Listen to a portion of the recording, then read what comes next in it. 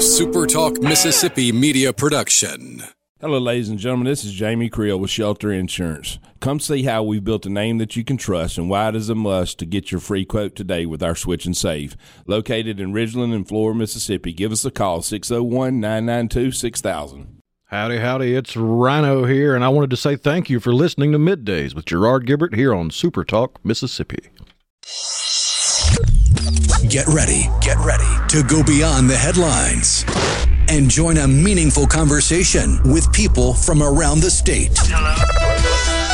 You're listening to MidDays with Gerard Gibert here on SuperTalk Mississippi.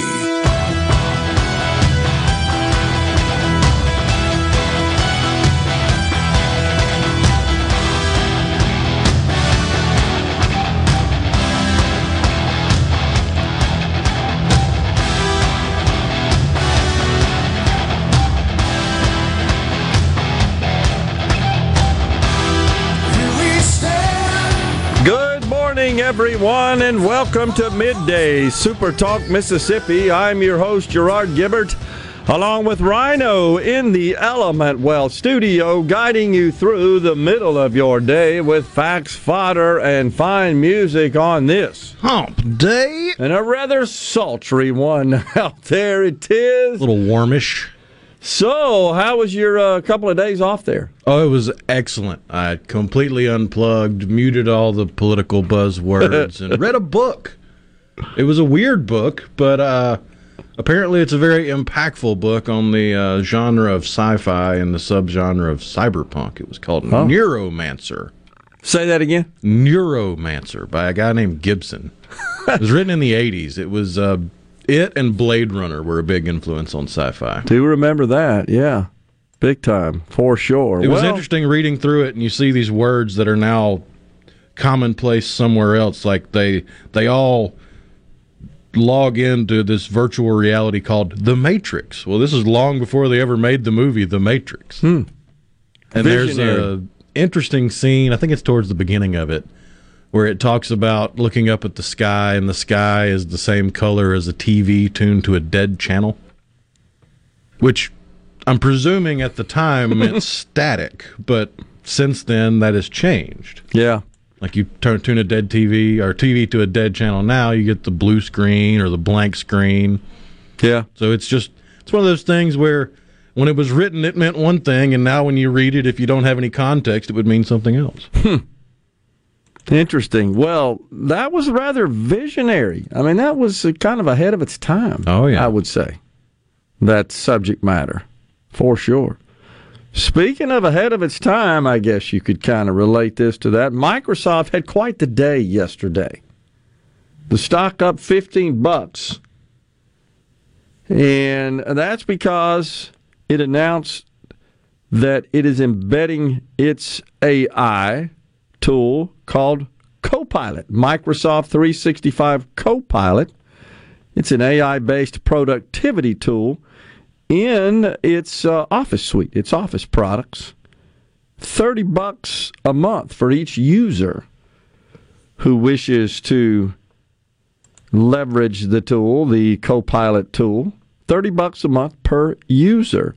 So its stock surged. I think it reached $359.49 is where it closed. Earlier in the session, it actually got to $366, an all-time high for the issue.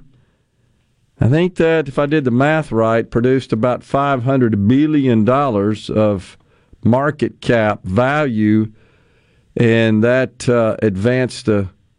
increased the total market cap to just under $3 trillion. $2.9 trillion is where it sits. It's kind of fascinating to watch all that. The market just seems to be just all up in a tizzy about anything that's got AI in it, right? Kind of like they did internet back in the 90s. And, at least the ones that are still around did. Well, that's true. I mean, in the 90s, you did have people going, what's this A with a circle around it? What are these internets? That's true.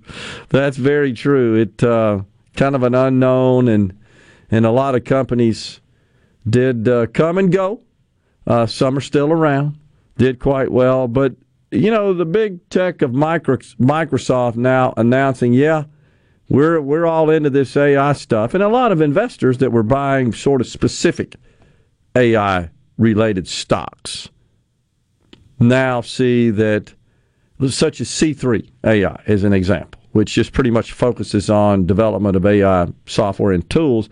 And a lot of people said, I'm going to play it through NVIDIA, for example, which makes chips, the chipsets that have some embedded functionality in the chips, optimizing AI. Microsoft says, okay, here's our offering in this Copilot add-on plug-in to our Office suite. $30 a month, please, per user for that. So the stock had one heck of a day as a result. It's pulling back a little bit today, like just down a few pennies. But that's to be expected in the wake of a huge run-up yesterday. Profit-taking is how the investment community terms that going on. It's just interesting to watch this, in my view. So this is kind of a monetization, if you will. Barron's reports that Microsoft says they could generate incremental revenue of up to $100 billion. That's quite a bit for a company that's sitting on about, $275 billion run rate. You're talking about 40% increase, 45% increase in revenue, top-line revenue. Fascinating to watch all this unfold. A lot of people have, mixed emotions about this advent of artificial intelligence. I kind of see it as a cheap way to acquire human expertise. It's one way to look at it. And like any novel technology, there are positive aspects of it, positive value that can be produced from AI. There's also a negative side as well. I have found it funny seeing the artistic side of artificial intelligence starting to eat itself.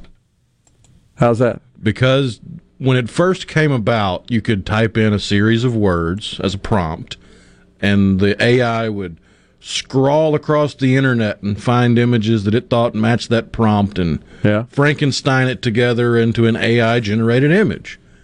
And it got pretty good at that, except for certain fine features like teeth and eyes and hands, especially when dealing with humans. But when it came to landscapes or abstract art or something like that, it did a pretty good job.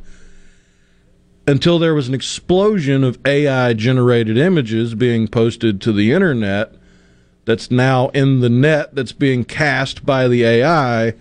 So it's kind of like making a copy of a copy of a copy, and it starts to lose fidelity. You're seeing a lot of AI prompts, especially in the art realm, where even you can go as granular as you want to in the prompt, it's still going to spit out something wonky because it's a copy of a copy of a copy. It's an AI image produced from an AI image produced from an AI image, and it's gotten so far away from something humans made that it's starting to look a little weird. Yeah.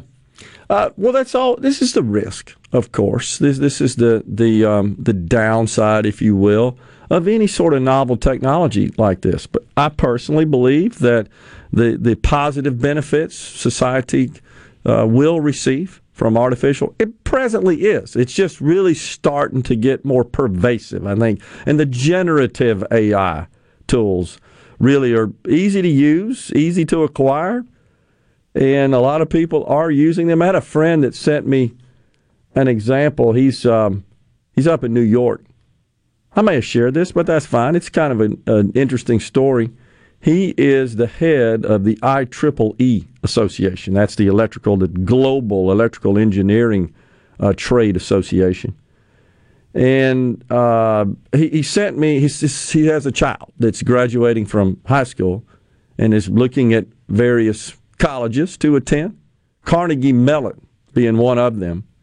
And just for the heck of it, he entered a prompt into the Chat GPT tool, said, write a college essay, as you have to typically provide as part of your application to certain universities. Write an essay for a graduating senior who's a member of the Amish community but is a devout Marxist, and how their principles might align with the mission and values of Carnegie Mellon.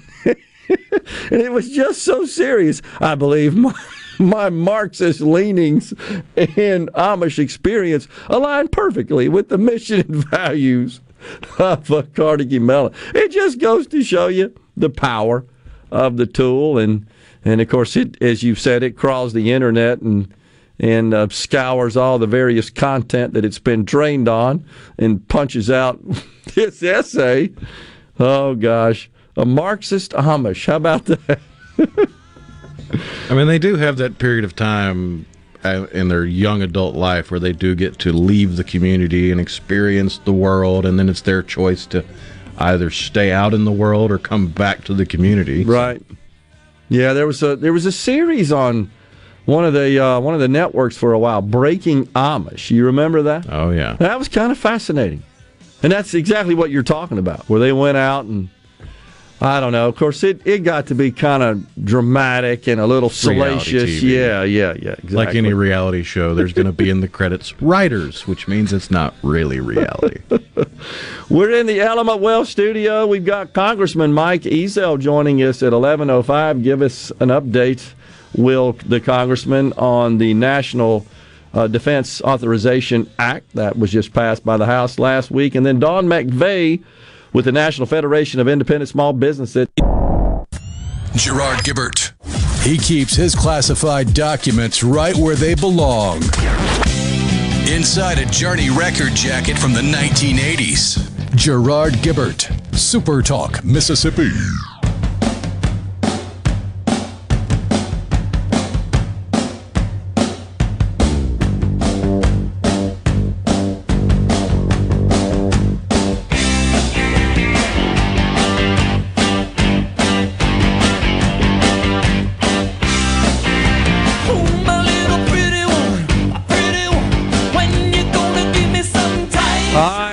My good friend Fred Shanks, Representative Fred Shanks. That's for him. He loves that song. Always texts me whenever he hears it. Speaking of representatives, what about the Neshoba County Fair? That's where we shall transport the Element Wealth studio next week, Wednesday and Thursday. I'm told, there are 12 segments, as you know, in the 3 hours that we are on the air. I'm told we might have 12 interviews, 12 guests. How about that? It'll be busy. I'm going to be worn out. I'm going to need to go park in somebody's cabin over there in the air conditioning after interviewing. It's going to be about perfect time when MidDays gets off the air. That's usually about the time people take a nap. That's true.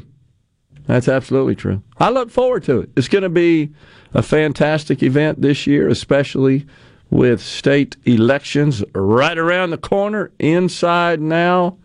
The 3-week mark, August the 8th, we go to the polls. Yesterday, I had pointed out that the date to register to vote in the primary has passed, but Representative Price Wallace texted in and said, that's true, Gerard, but you could still register to vote in the runoff, which is scheduled, should we have any runoffs, it's scheduled August the 29th. So besides electing our statewide and our leaders and our members of our legislature, we got a number of local races going on as well, right? You got some of that stuff. Supervisors and sheriffs and the like. Constables. Maybe even a tax collector or two. I think we have tax collectors and so we got all that stuff going on. So you could have some runoffs in those races, right? Where they are party affiliated. It's not very likely, but it's a possibility. It's a possibility. Nonetheless, get out there and register and vote. And by the way, if you're at the fair next week, come by and see us. You can't miss us. We're under the SuperTalk tent, not too far from the pavilion in the center of Founders Square there. That's where all the candidates get up on stage and tell the good people about themselves and what they're going to do if they get elected? Well, we hope they tell us. Sometimes they only tell us what they did. I always have a little issue with that. I get it. You could do about 2 minutes of that. I want to know what you're going to do going forward. I think that's what's on the minds of most Mississippians. How do we move Mississippi forward? Although I'd rather hear about what a candidate has done than about what a candidate's opponent has done. No, I'm with you on that. I have said before, we learn more about candidates from their opponents than we do themselves. You agree with that? Oh, yeah. Especially in a contentious primary race. We're hearing from candidate for governor as a Democrat, Brandon Presley, virtually daily. He'll tell you about Tate Reeves. And the governor, what I see him doing is talking about various economic development successes, and I applaud him for that. I've said many times the path to addressing our most critical needs always runs through boosting our economy, growing our economy. He gets that. He's focused on that.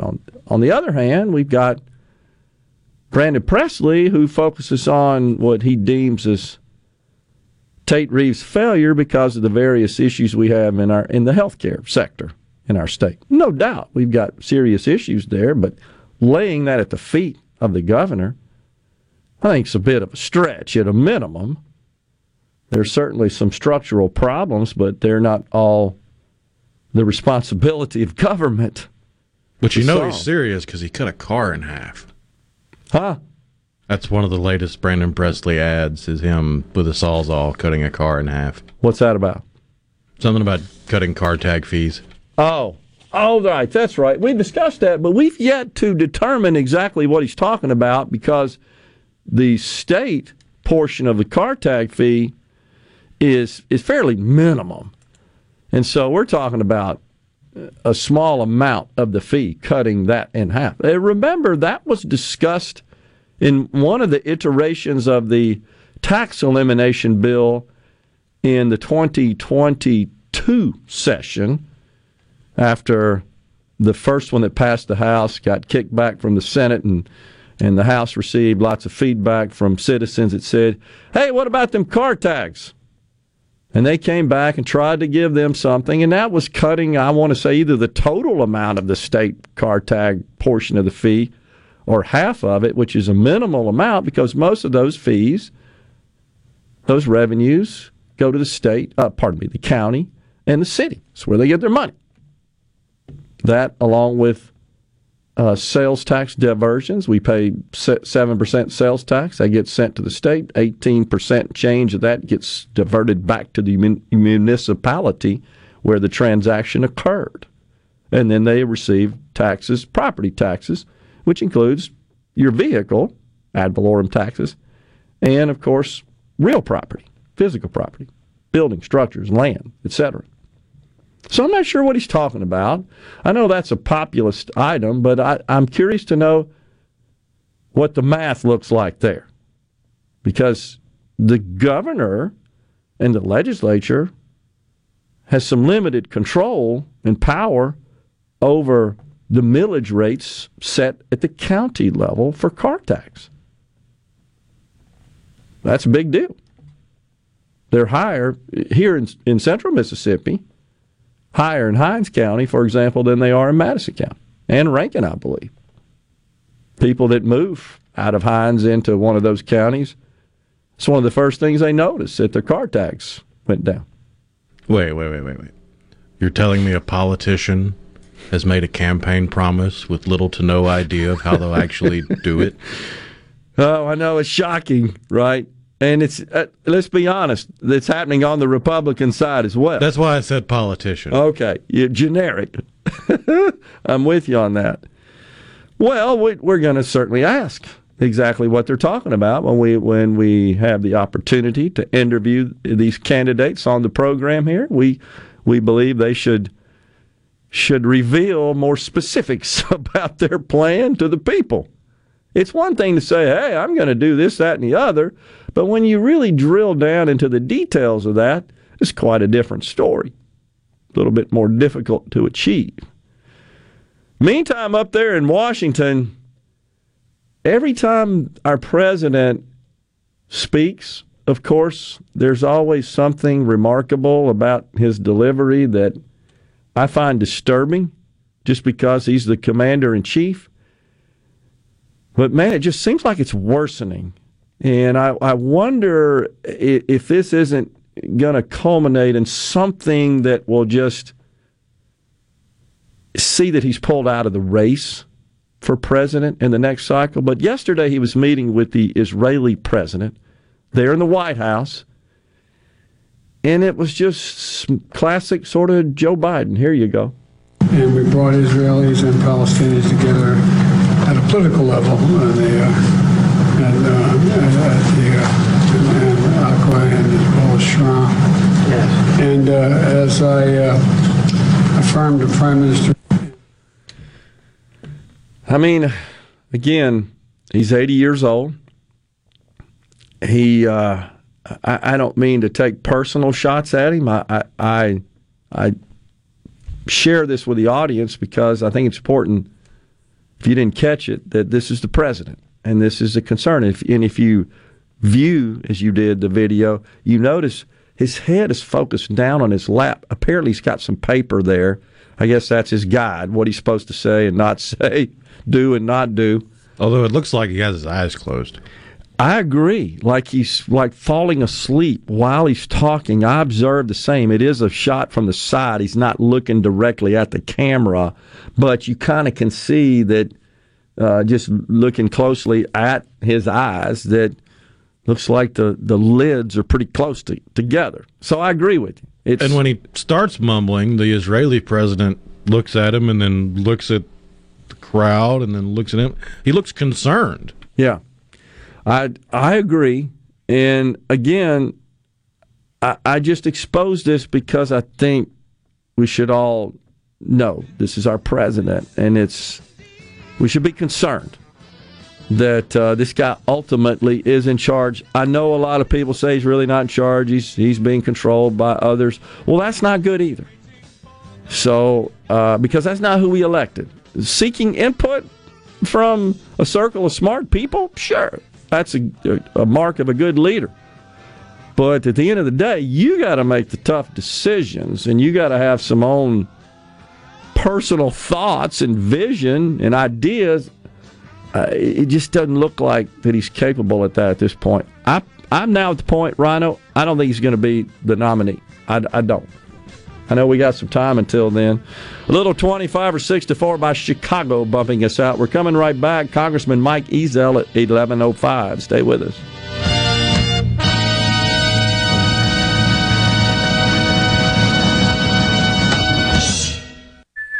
The stories that matter most to Mississippians. Gerard Gibert. Middays with Gerard. SuperTalk Mississippi.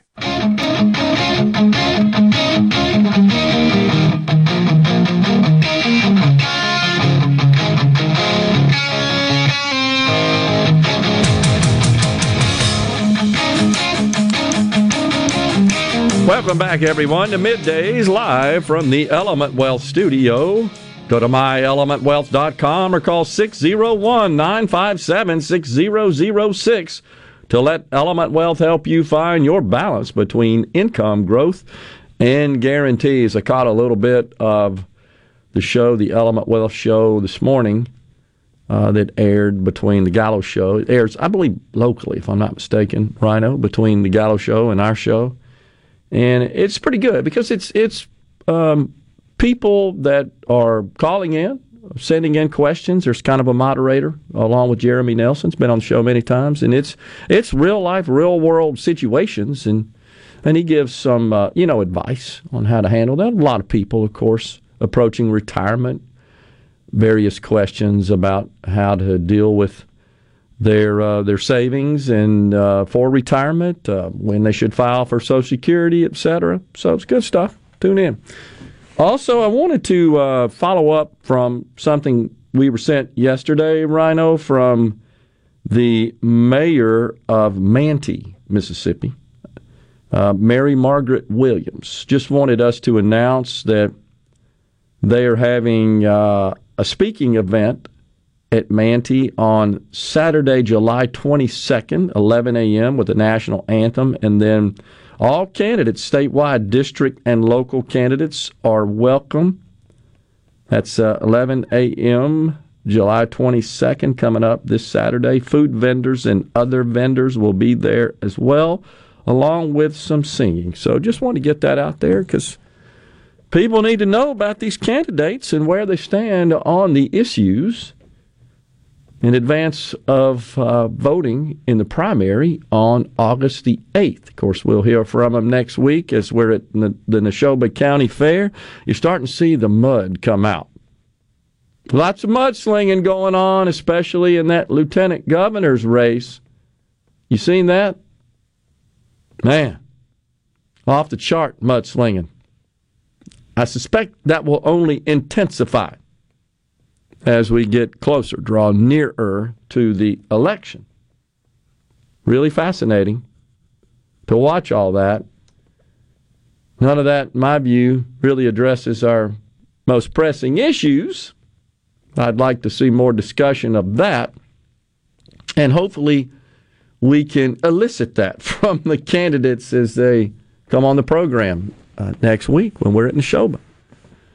Shaq Bully in Biloxi says, continuing our conversation from Monday regarding health insurance, as an employer purchasing group health insurance, is the deciding factor what your cost is or what the quality of the coverage, the benefits are?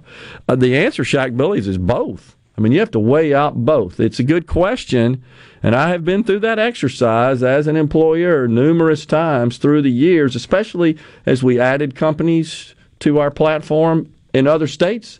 Then you got to be a little more careful because you've got to be concerned about the coverage or consider the coverage in their communities.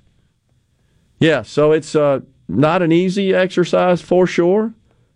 I guess that there are certainly options, but they're somewhat limited when you look at large groups. I'll just put it that way. I would say, honestly, Shaq Bully, this is probably one of the biggest deciding factors in selecting a partner to provide group coverage, group health coverage.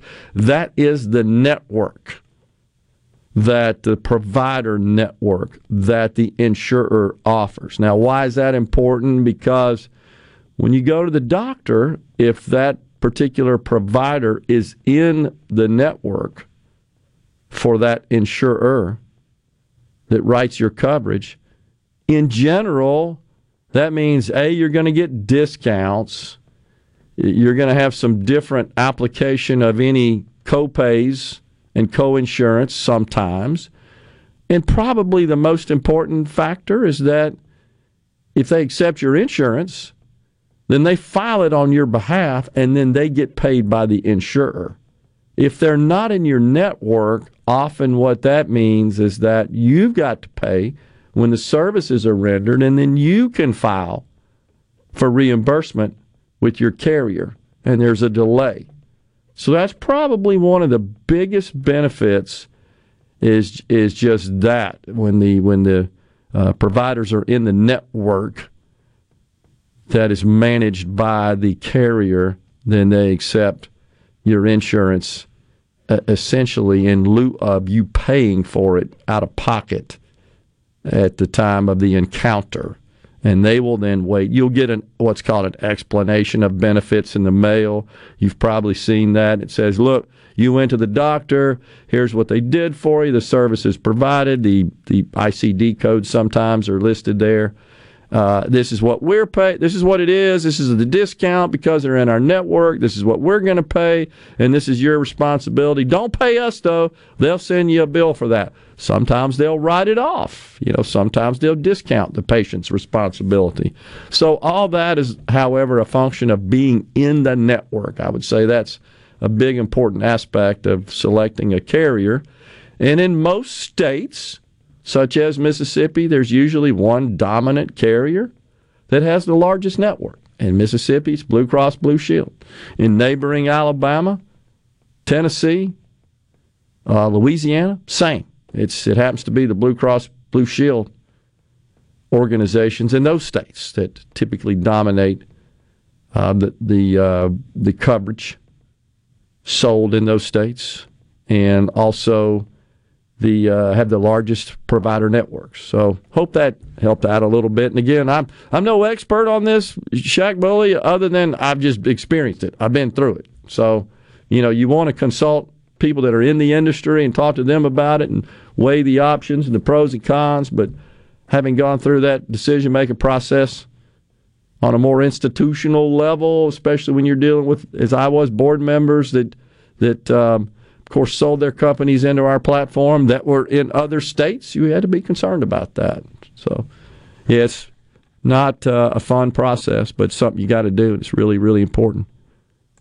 Mailman Clayton says, as far as Joe Biden, he's become truly pitiful. If you didn't catch the sound Rhino played for us a minute ago, this was yesterday, a meeting with the Prime Minister of Israel, and it's at the Oval Office there, Rhino, I think, where they're in the chairs that are kind of placed at an angle to the fireplace right there, by the fireplace in the center. And so it's like, two leaders just having a little conversation there in the living room, so to speak. Pretty typical setup for meetings with our president and state leaders like that. And it's just mumbling, incoherent noise coming out of his mouth, unfortunately, there toward the end. I'm not sure what the message was that he was trying to convey, honestly. I think something about how he had been instrumental in bringing, relieving some of the tensions, probably a better way to put it, between Israel and the Palestinian states. And I think that's what he was trying to say, but it was a bit incoherent. Ben from Madison says, I'm sure Newsom was drooling at the mouth watching that clip. I assume he'll be the nominee if Biden drops out. Kamala is too cringy, even for Dems.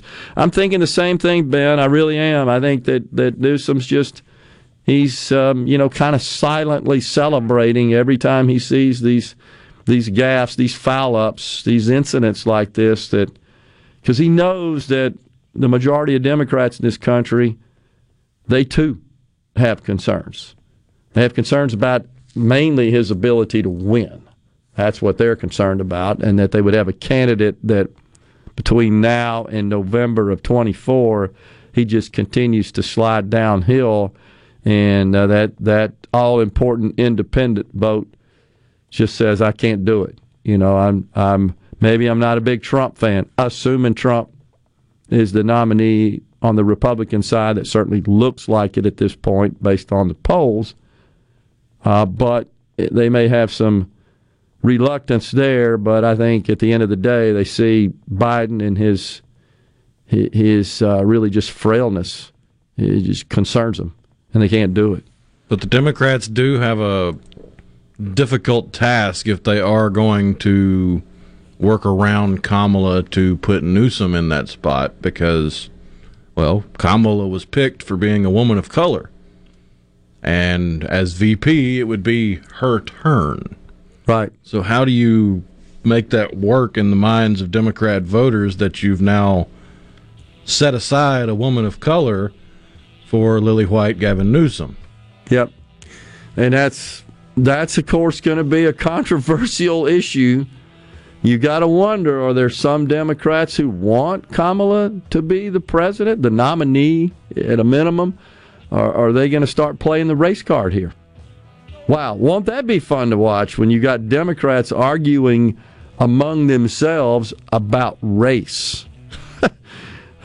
Pitting brother and sister against brother and sister. Of course, we can't say that anymore, right? I mean, you can't just assume it's just brothers and sisters. You know that. There's like 64 genders or something like that. We're stepping aside for a break. Coming right back in the Element Well studios, going to dig into healthcare a little bit. Stay with us.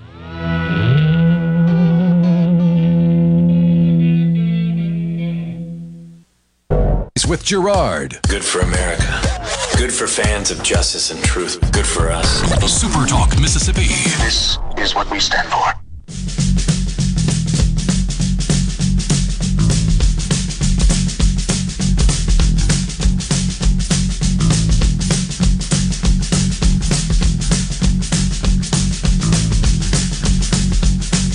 been driving all night, my hands wet on the wheel. There's a voice in my head that drives my heel. It's my baby. We are back in the Element Well studio. It is middays. We've got Congressman Mike Ezell coming up at 11:05. Don McVeigh, the director of the National Federation of Independent Small Business for Mississippi and Louisiana, will join middays at 12:20. Rhett and Ridgeland on the C Spire text line says, I have to say I don't like Delbert making any crime claims. I think he's referring to the ad that's airing just a minute ago. I heard it on the show here. And he talks about his accomplishments and his anti-crime stance in the ad. If the mass is right, I'm not sure what he means by that, the mass. What do you mean, Rhett, mass? What do you mean, math? Oh, math. Thank you. Appreciate that. Got you. And I understand sometimes when you text stuff like that. Jackson was the murder capital of the United States while Delbert had an office there in Jackson. The Jackson crime problem is so nuanced and complex that it is not something that one office can really affect. I agree in that, Rhett, there's some limits, some constraints on how state leaders could address the crime problem. Certainly funding of prosecutors is one way. The judicial districts, potentially another way. You saw action on the part of our legislature this year to create the Capital Complex Improvement District, which would change the way the city of Jackson, much of it is patrolled, which would incorporate the Capitol Police in that effort as well, and also the way that judges would be assigned to try to break the logjam of cases. But that's, of course, received fairly strong challenge in court, and that hasn't been resolved yet. But I understand. I agree. I think the message is, in fairness to the lieutenant governor, he just wants to convey that he's pro-law enforcement. He's anti-crime. So do most candidates. Let's be honest. But I agree with you that most of that is handled at the municipal level. There's no doubt, and there seems to be a failure. If you look at the city of Jackson, you're right. The math doesn't lie. There seems to be a failure. I know it's grossly understaffed. There's no jail in the city of Jackson. There is a physical building that's got jail cells in it. It was built for that purpose, but it's not staffed. It's not utilized. My understanding is that the Hinds County facility down in Raymond is used. Let's see. Mo says, I'd still love to see Biden, Harris, and Fetterman on the same stage. While embarrassing, it would be hilarious. Yeah, she's been just filling up the airwaves with word salad again. It is kind of disturbing as well. There's something else that somebody sent me a minute ago. Just wanted to pass this on. I'm looking for it. And it was just a bunch of, push cards Adam and Baldwin sent. I guess he's receiving these in the mail. And this would be from the Hoseman campaign. I received these as well at my house, Adam. And, I'm not sure who necessarily, you'd have to look at the cards, who is funding those campaigns, but it's just a typical campaign mailer that I see one here that's really slinging mud at the opponent, Chris McDaniel. The other is the headline on the card, 100% pro-life, the big font. Delbert Hoseman delivers on pro-life, pro-family policy with some bullet points there, and that he's been endorsed by the Mississippi Right to Life. So, that's understandable that would be sent out as a mass mailer, and then, of course, the other one is more of a mudslinging card against Chris McDaniel.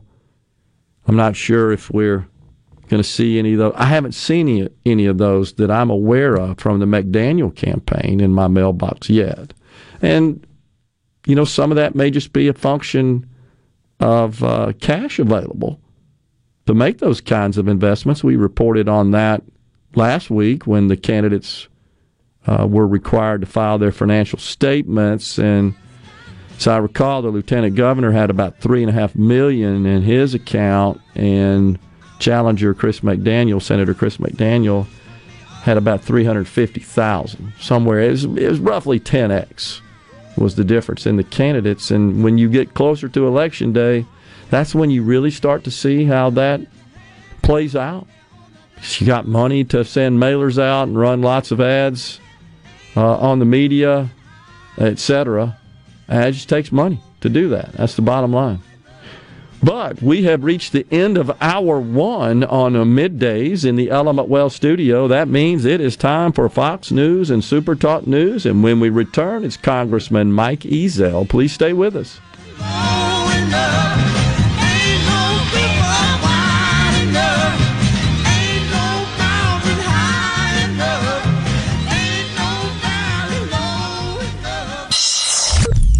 Get ready to go beyond the headlines and join a meaningful conversation with people from around the state. Hello? You're listening to Middays with Gerard Gibert here on SuperTalk Mississippi.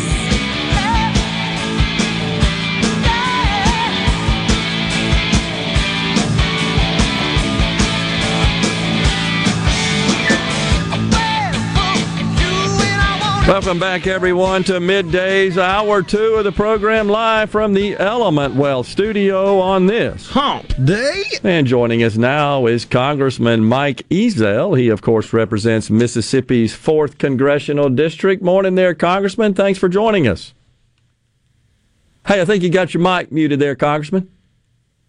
Check your mic there. I think you might be muted.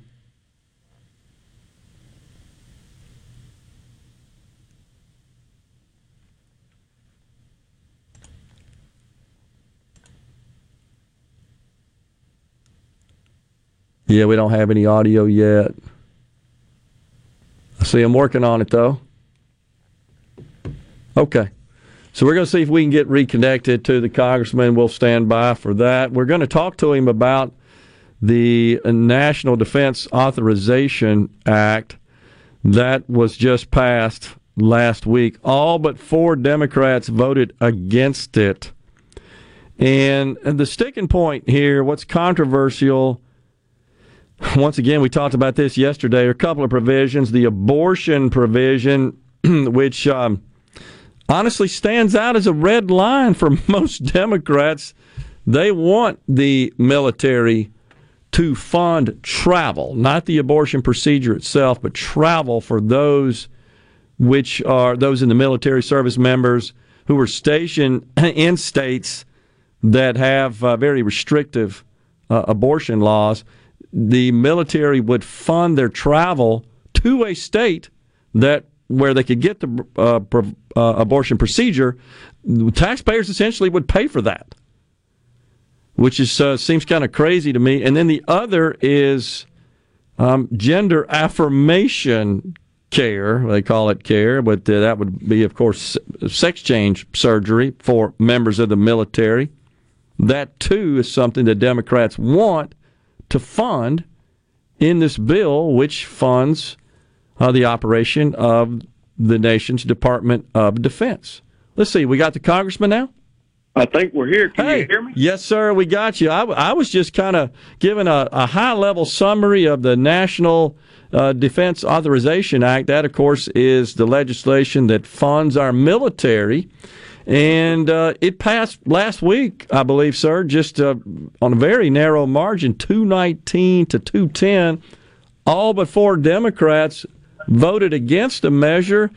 And the sticking point seems to be that there are provisions that would fund travel for a service member to have an abortion procedure. And the other are these gender transition care surgeries and treatments that the taxpayer would fund. That's embedded in this bill. Is what they wanted to embed. Yeah, well, I'll tell you what, we want to protect our war fighters. We want to protect our military. We want to strengthen the ability for our men and women in uniform to do their jobs. And that's what I'm going to stand for every day and every night. And that's what I believe in is, first and foremost, we've got to protect our men and women in uniform who are out there doing the job to protect this country. And paying for some of these things that I think are unnecessary spending is something I don't think we need to be doing. Yeah, it seems crazy. And, of course, I think over in the Senate, Senator Tommy Tuberville's been holding up some of the appointments. At least they're hanging him with that responsibility because of all this wokeness, so-called wokeness, that's just invaded our Department of Defense. It truly is crazy, Congressman. It is, and I'll tell you what, again, it goes back to, I kind of view things as from a law enforcement perspective. My number one job as a law enforcement officer, whether I'm a sheriff or whether I'm a rookie patrolman, is to protect the public. And that's the way I feel about our men and women in uniform. And all these other things that seem to get thrown into them are making a distraction away from our number one priority, and that's to protect this country. Yeah. And that's the way I feel about it, and I'm going to fight this stuff every chance I get. So these amendments, of course, were inserted that would rescind this funding for abortion and gender care. That's headed over to the Senate, but it doesn't look like it's going to pass in the Senate. It's going to survive in the Senate. What are you hearing? Somebody made a statement about the Senate over there at the Senate graveyard. So, we'll have to everything we do, we send over there, and we're waiting on old Schumer. And, he's not going to get no hurry about doing anything. And, but we're doing our job over here in the House, which I've been very proud of, working hard over here every day. And, but sending it over there to the Senate cemetery is, what seems to be going on these days. Yeah. Sure does. That seems to be the case. What else are you guys working on? Oh, something else I wanted to bring up was I think there was a measure recently, if I'm not mistaken, about additional funding for Ukraine. And right. I think you voted against that. Maybe the only one of our delegation that did. Is that correct? Yes, sir. That is correct. And I'll tell you this. I've been able to get quite a bit of information. And I know that we need to stand up and we need to do what we need to do, but I just don't believe in writing a blank check for everything that's going on around the world. I think we need to have some accountability. The American people want to know where their tax dollars are being spent, and I think that's the reason why I voted for it. I want to know what's going on. I want to make sure they understand that we're not just going to rubber stamp a check to them. I know we need to fight the Russians. The Ukrainians need to fight the Russians, not us. Right. But and we need to help them as much as possible because they are actually doing a good job. But we just can't rubber stamp this money every time we turn around sending more money. We've already sent $75 billion. Let's find out exactly where every bit of that's going. Yeah, absolutely. And I will just want to pass this on to you, sir, is that I probably hear more about that issue in Mississippi from Mississippians who just believe that it's wrong for us to just keep piling more money into this conflict, be it in assets or cash. I just want to pass that on, that I do think that's consistent. Right or wrong, it does seem to be consistent with the Mississippians. Well, you know what? Just look at where we've been over the last, since 9/11. We've been to Afghanistan, we've been to Iraq, we're all over the world. And so, and it seems like every time when we get into one of these conflicts, once we start deciding that we're coming home, look at the disasters that have happened. And, I just want to make sure that we hold everybody accountable for the money that's being spent. There's so much money that's wasted on a daily basis around here in Washington. It's always easy to spend somebody else's money. That's an easy thing to do. So I want to keep a close eye on this thing. Yeah. The GAO just reported their findings revealed that there's some $247 billion of improper payments. That's not necessarily wasteful spending, just improper payments, just flaws in the systems that issue all these checks. That's insane. Oh, I know it. And, it's just like so many of these government buildings that are empty right now. And I've been on a committee hearing going over some of this kind of stuff that we're spending money. There's no telling how much money we waste every day on empty government buildings and bureaucrats are not coming to work. Yeah, I mean, it's just ridiculous. There's so many of them they can't even figure it out. But we got to get a handle on this. And my understanding for people in Washington, sir, is that there's cranes all over the place building more buildings. Is that true? Hey, I'm telling you, yeah, there's a crane on top of this building that I'm in right now. And I'm telling you, when I look at it when I come by here every morning, I was like, good grief, what are we doing now? So, I'm telling you, there's some building going on up here, buddy. Oh, my gosh. Well, we got a couple of minutes left. What's next on the calendar there in the House? Well, I'll tell you this, we're holding some hearings this week, and I got at 2 o'clock on Homeland Security. There's so much waste going on down there at the border where, there's just tons of brand new steel that's just been sitting down there that could be used as a border wall. It's already been paid for. These ranchers are down there. It's on their property, and it's just sitting there. And it's just millions of dollars of steel just sitting there wasting away. So we've been putting the hammer on Homeland Security Committee on that, trying to get some answers on that kind of stuff, trying to figure out what we can do with this material. Let's get that wall going so that we can protect this country.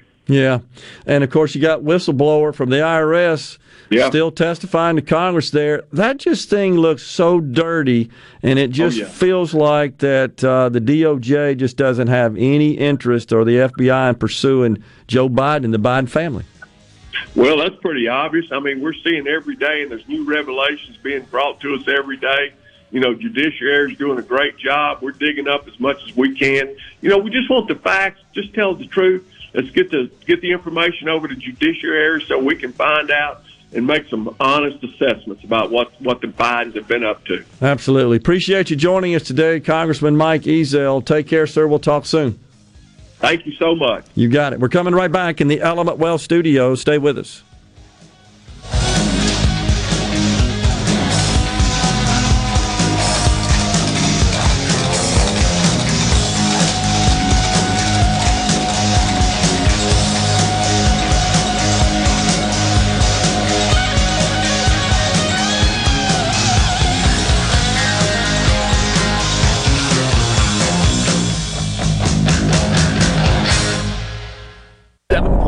The talk that keeps Mississippi talking. We're rolling. Hit it. Go. Play it.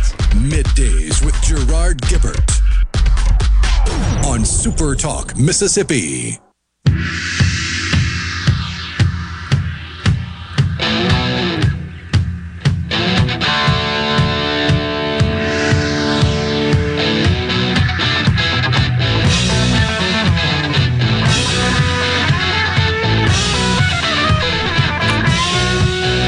We are back in the Element Wealth Studio. All right, Rhino, you know anything about the Wildlife Foundation raffle? Oh, yeah, the Mississippi Wildlife Foundation Conservation Raffle's going on right now. You can get your tickets for great prizes, all the while supporting wildlife conservation and outdoor recreation in the Magnolia State. Yep. All you got to do is visit the raffle website, mwfp.foundationraffle.com, for more info on where and how to purchase raffle tickets. The tickets are $20 and can only be purchased online. Ticket sales will end at the end of the month, July 30th, and the drawing will be on August 14th. And you do not have to be present to win. Wow. All righty. That's pretty cool. The Wildlife Foundation raffle. On the C Spire text line, Donald in Oxford wants to know if we're going to find out if Delbert has a wife in a nursing home.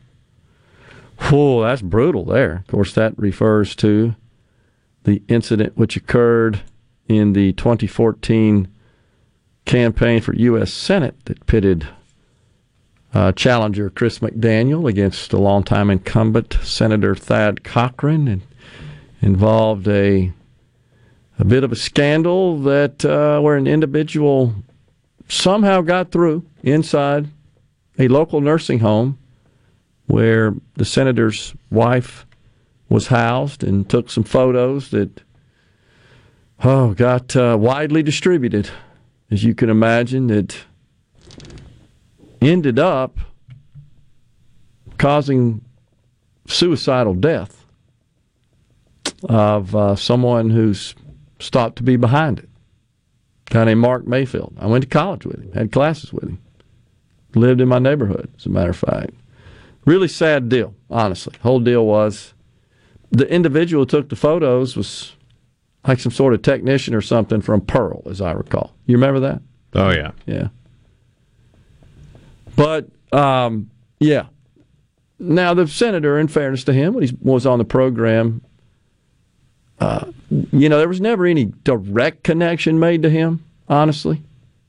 And we would certainly hesitate to do that. And he says he's since reconciled with the Cochran family.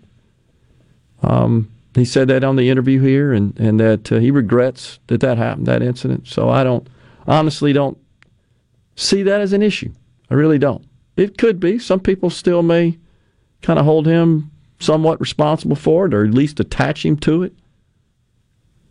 And it could be a factor, but I haven't heard it, honestly, is one. Gina Mendenhall says, being a mailman, I can tell you, no matter the candidate, customers do not like more than one mailer. He, of course, was talking about, he just sent us a photo as well. Several have today showing all these mailers going out. One is a negative mailer on Chris McDaniel being sent by the Hoseman campaign. Could be a PAC. We don't know exactly. And then the other is one showing that the lieutenant governor... I think both of those are actually sent out by the Hoseman campaign, because if you scroll in, it says paid for by Delbert Hoseman. Okay, well, that'd be the case. I didn't blow it up to take a look at it. Didn't zoom in on it. I just always wonder what the return on the investment is for mailers like that, or... I get the return on investment for big road signs, but the little yard signs, unless they're placed on a pretty prominent easement, rarely get seen. Like you might get seen by a group from a neighborhood. Yeah, I would agree with you.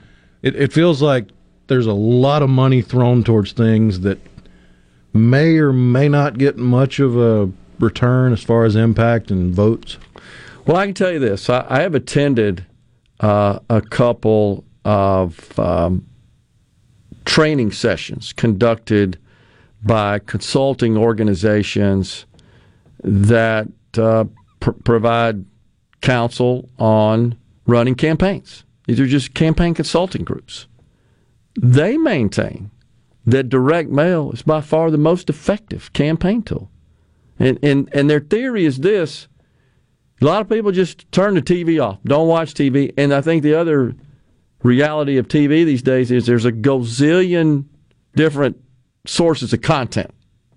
So it's not like I just got the 3 networks. Back in the old days, you got all sorts of different sources that you can show on your television, display on your television. Streaming services, obviously, are one that have become prevalent. And the candidates can certainly buy ads on the streaming services, right? Oh, yeah. They're geo-fenced and linked, and there's algorithms to do that and methods to doing that. I mean, that's how I saw the Brandon Presley ad of him cutting the car in half. I was on YouTube watching something completely not related to politics. Very common on YouTube. It knows, where you're located, essentially, and it plugs in ads. That's what the people who buy those ads, that's how they make it work. I mean, that's the financial model wouldn't be viable, honestly, were it not for that. And then you got social media, but one thing for sure is everybody's got a mailbox. Everybody's got a mailbox for the most part, and they do check their mail every day. And so they probably throw these things away and maybe spend 2 seconds looking at them, but it does make an impression on them. And on that basis, the campaign consulting folks say, yeah, that's a good use of your money. Now, it ain't cheap, by the way. Those drops are very expensive, depending on how big they are. But they're very expensive. Of course, you got the production cost, which don't come close to what the costs are of actually mailing, dropping. And you got to have the list as well. You got to buy that, so there's some expense associated. Jason in Tupelo, same thing. So these are all going out, no surprise, within a couple of weeks of the election. I got the same ones, and it's as you see, Rhino, it's the same ones over and over again. And my guess is we're going to see more. I just wonder if the consultants were getting a wide swath of the voting block, or if they were just asking the donor class. Because, I mean, this is purely anecdotal, but I've never been swayed by a mailer. Yeah, I got to say I haven't either, but, the salacious negative mailers, I do look at those because they're kind of entertaining. I'll spend some time looking at them. I spend only enough time to see, yep, that's junk mail. Yeah, and I guess I do because often there'll be some sort of entertaining, almost funny graphics. I've seen that before. It's they try to get them in the compromising facial expressions or unflattering, shall we say, facial expressions and body English and stuff like that. And you got all kinds of tools that allow you to really work magic with that stuff. But those are going out, and I suspect we'll continue to see those on a regular basis, and they kind of build on each other leading up to the election. I have not seen any come out from Chris McDaniel at this point. That's expensive, and maybe it's a function of money. I think it's just my observation that his campaign primarily consists of lots of face-to-face group meetings, town hall meetings.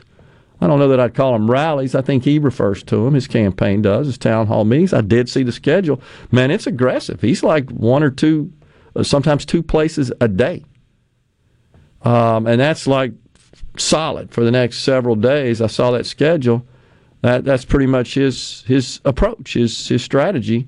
Whereas I guess the lieutenant governor, and he's doing the same. He's having some in-person type events that he's attending, but on the other hand, he's just got more money, and he's investing that in these mailers and radio, television, advertising, etc. Where in sponsored ads on social media, though I'm seeing sponsored ads from Chris McDaniel as well. I will say he has a huge social media following, so he doesn't really need the sponsor cost. Doesn't need to incur that cost in a lot of cases, because when he drops a social media post, there'll be 3,000 people.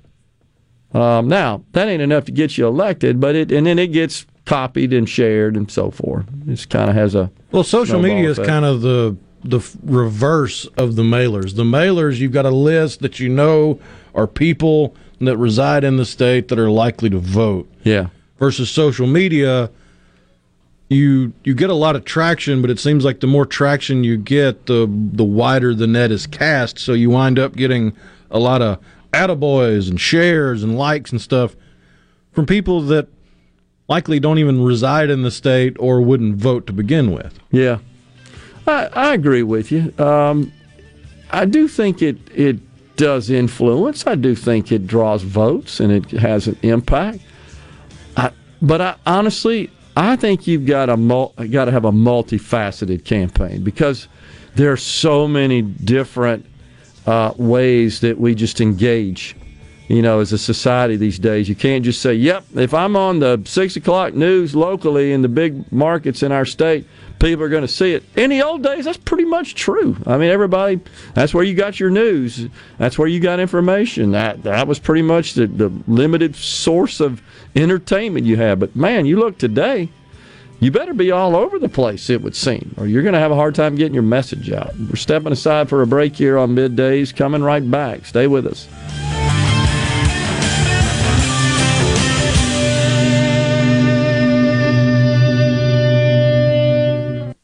Okay, is everybody ready? I'm ready. Ready here. Middays with Gerard Gibert on SuperTalk Mississippi.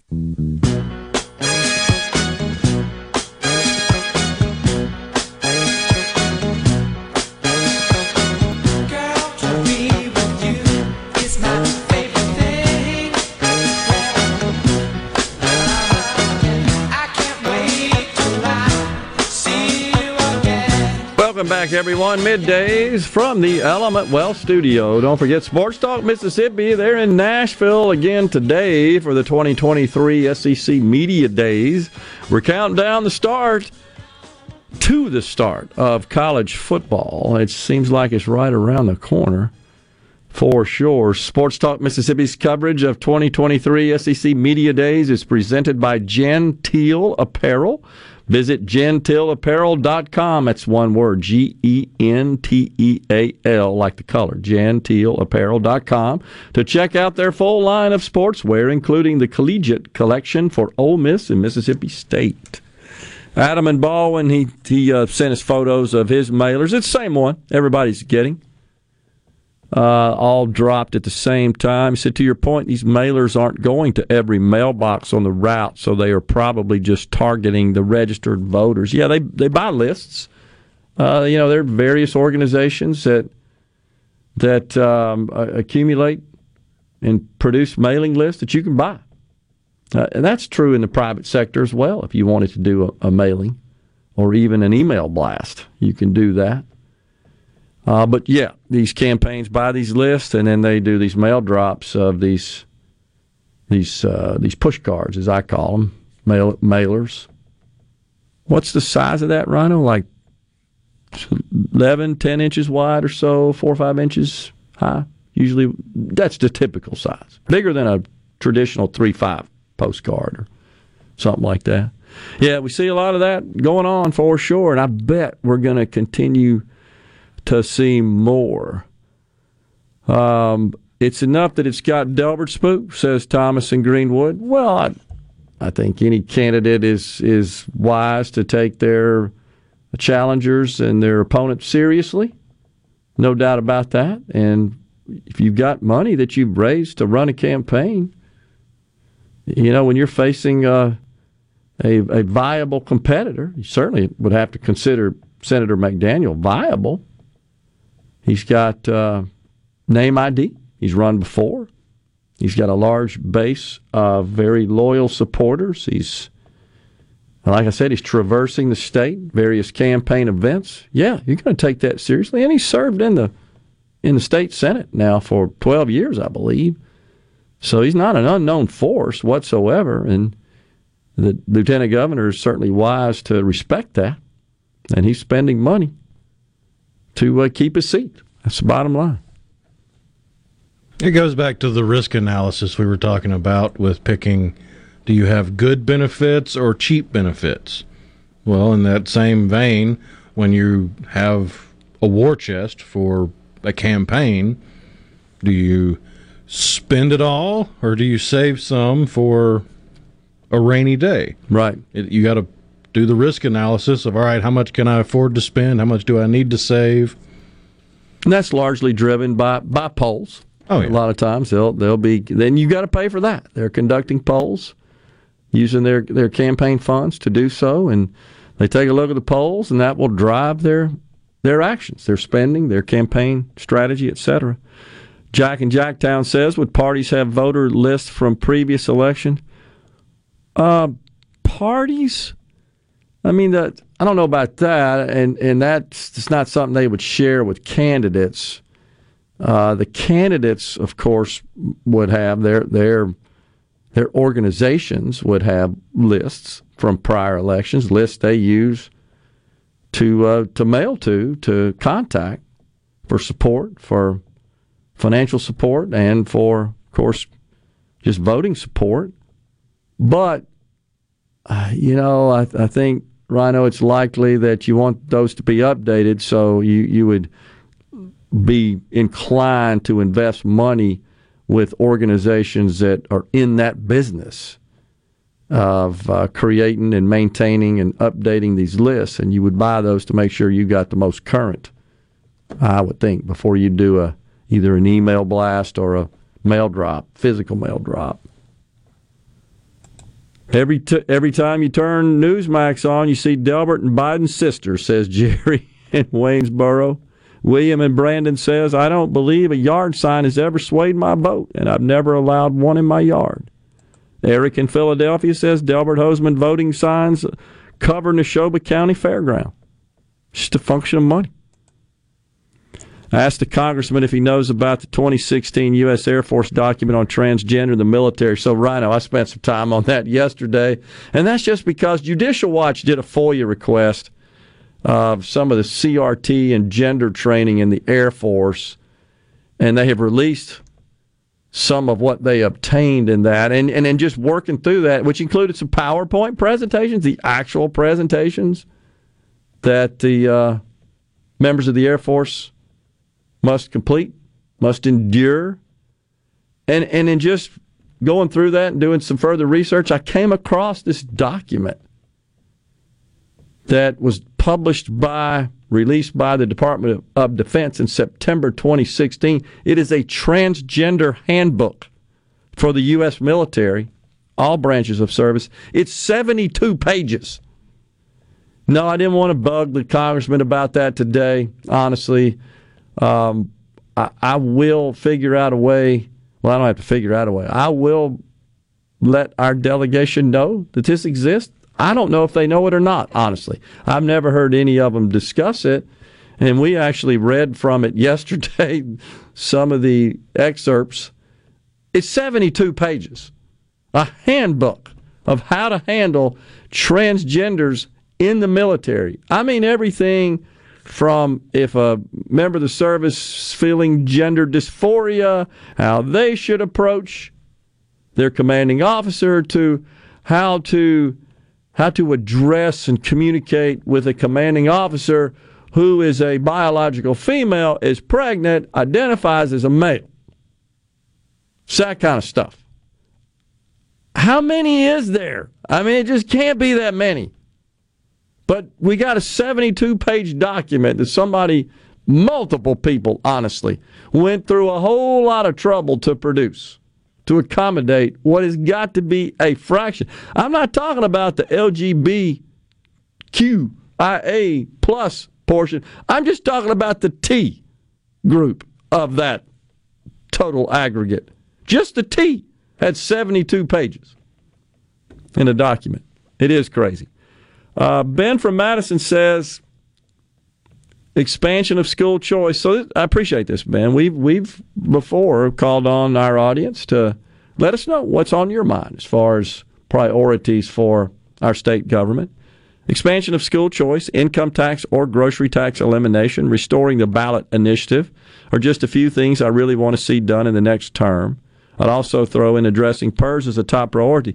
I agree with you, Ben. That and those seem to bubble up to the top as the key issues for most voters, and these are the things we've asked candidates about. We've only had two thus far, one for lieutenant governor and the other for governor, that have been on the program. Next week we'll have them all while we're at the fair. And we've asked them about those very matters, and they've all responded to those. But I tend to agree with you, Ben, that these are the things most important to the voters. If you guys got any other thoughts, send us a message. Let us know. PERS is certainly something that none of them want to talk about because it's just not a pleasant topic, because the solutions aren't very palatable, I would say. Let's see.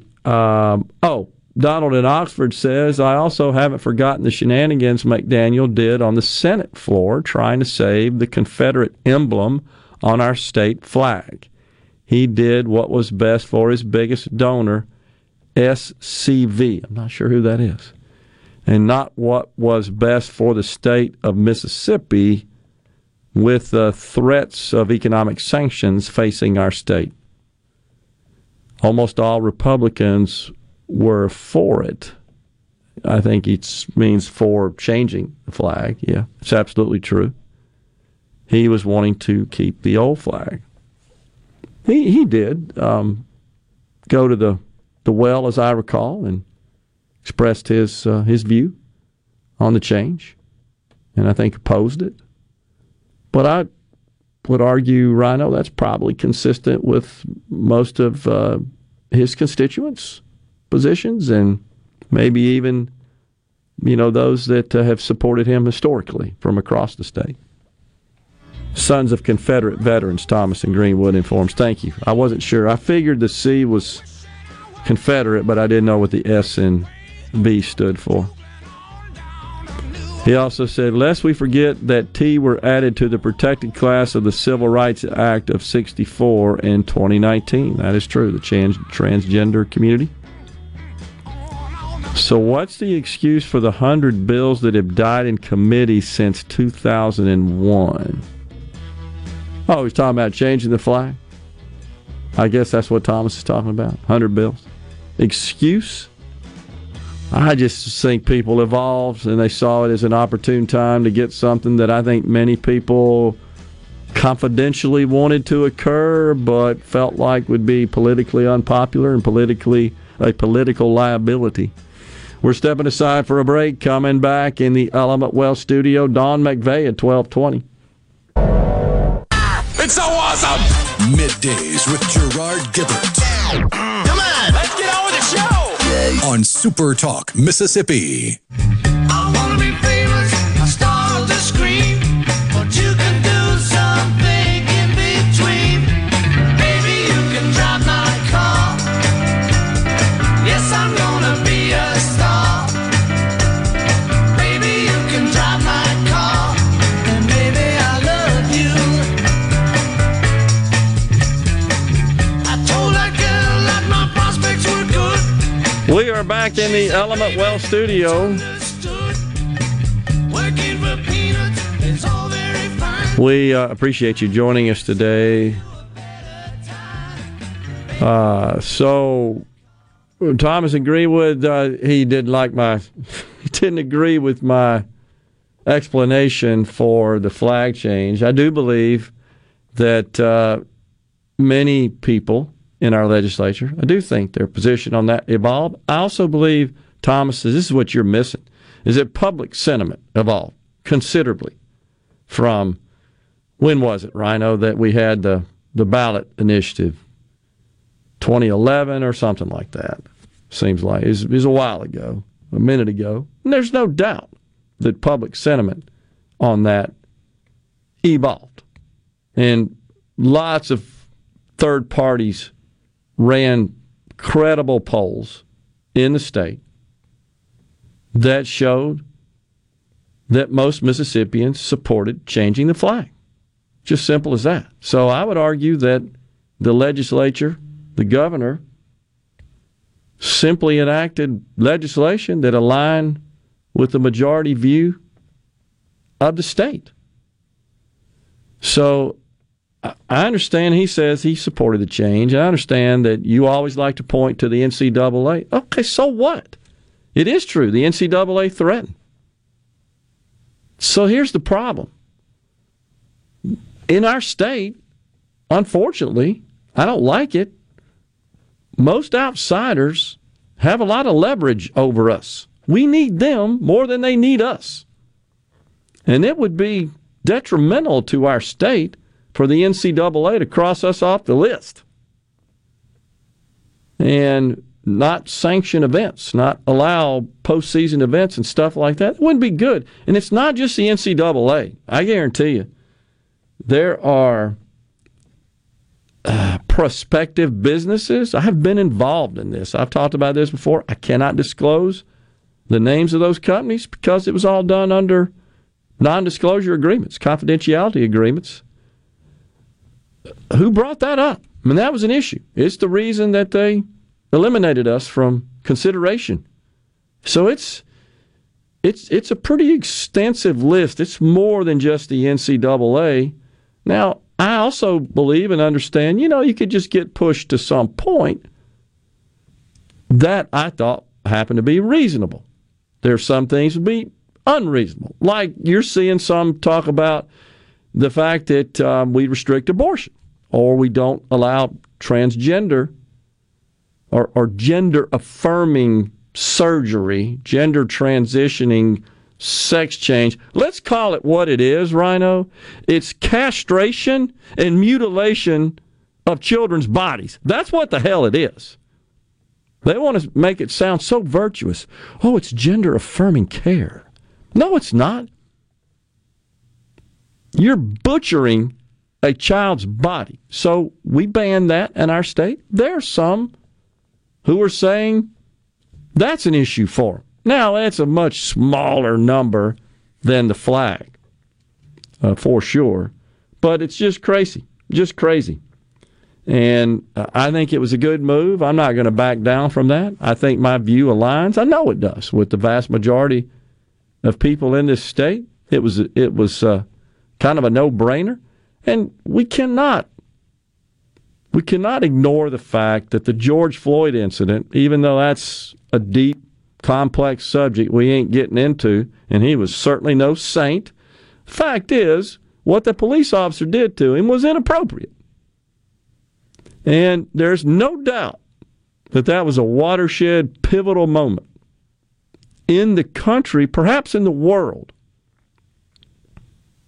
Now, the left has run with that and blown it up ridiculously. And public and private sector institutions have gone all in on that, and they've jumped the shark in my view. I've talked about that numerous times. But see here again, Rhino, it's nuance. I can be for changing the flag because I think that symbol was inappropriate to be part of our flag. I can be for that, and I can also oppose the ridiculousness of DEI that has just gripped seemingly every major institution in our country. And that's kind of evolved now and taken shape as crazy gender ideology. And I got a story I got to share later from a children's hospital in Oregon, in Portland, that just blew me away, what's going on. It literally is butchering small bodies. That's a different deal, in my view, and it's just totally inappropriate. But the left doesn't see it that way. There's no nuance. I hope that we can rise above that as conservatives, as Republicans, and understand the nuance of what's right and what's wrong, what's reasonable, what's unreasonable. That's what my hope is. We're stepping aside for a break right now. It's time for Fox News and SuperTalk News because it's top of the hour. We're coming right back with more. At 12:20, it's Don McVeigh with the National Federation of Independent Small Businesses.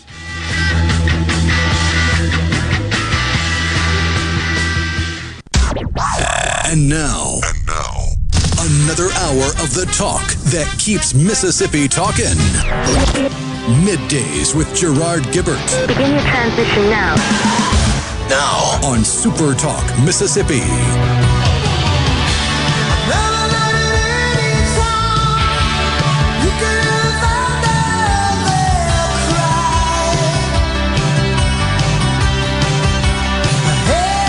Welcome back, everyone. It is the afternoon portion of Middays from the Element Wealth studio on this Hump Day. Go to myelementwealth.com or call 601-957-6006 to let Element Wealth help you find your balance between income, growth, and guarantees. The Dow up 115 today. The NASDAQ is also up just a little bit fractionally, as they say.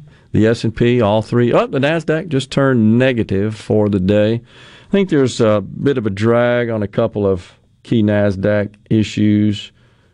But I'm looking at it. It's just kind of bouncing around. The old kangaroo is hopping around. A lot of economists now think that we ain't going to have a recession. Seeing a lot of that. There seems to be no consensus. One thing there does seem to be a consensus about is the Fed raising interest rates again. That's coming up pretty soon. We'll see about that. A quarter point is what is expected. The president, of course, running around bragging about his Bidenomics plan. He has no idea what he's talking about, it appears. By the way, $39 billion of student loans are poised to be erased based on some subversion and end-around adjustment in the program, in the income-driven repayment provisions of the program. It's expected that some 10,000 Mississippians will see their student loan balances canceled. How about that? You know what I do take really serious exception to is the president and White House Press Secretary Karine Jean-Pierre trying to justify the forgiveness of student loans on the basis of the PPP loan program that was implemented during the COVID pandemic. And, of course, what they point to is the members of Congress who own businesses who accepted PPP loans, Republicans, of course, that were forgiven. They were not paid back. It was just helicopter money provided to them by the federal government. That should justify their support of forgiving and canceling student loan debt. Wow, there couldn't be a bigger apples and oranges comparison, as the saying goes. It's like apples to baseballs. Yeah, probably. You see, when you signed up for those student loans, you agreed to pay them back in a contract. You understood, I'm taking this money, I'm accepting this money under the premise that I will pay it back. Whereas the PPP loans, it was pretty much explained up front. Hey, take this money, and if you meet certain criteria, which wasn't a big hill to climb, honestly, we're going to forgive them. That was understood day one.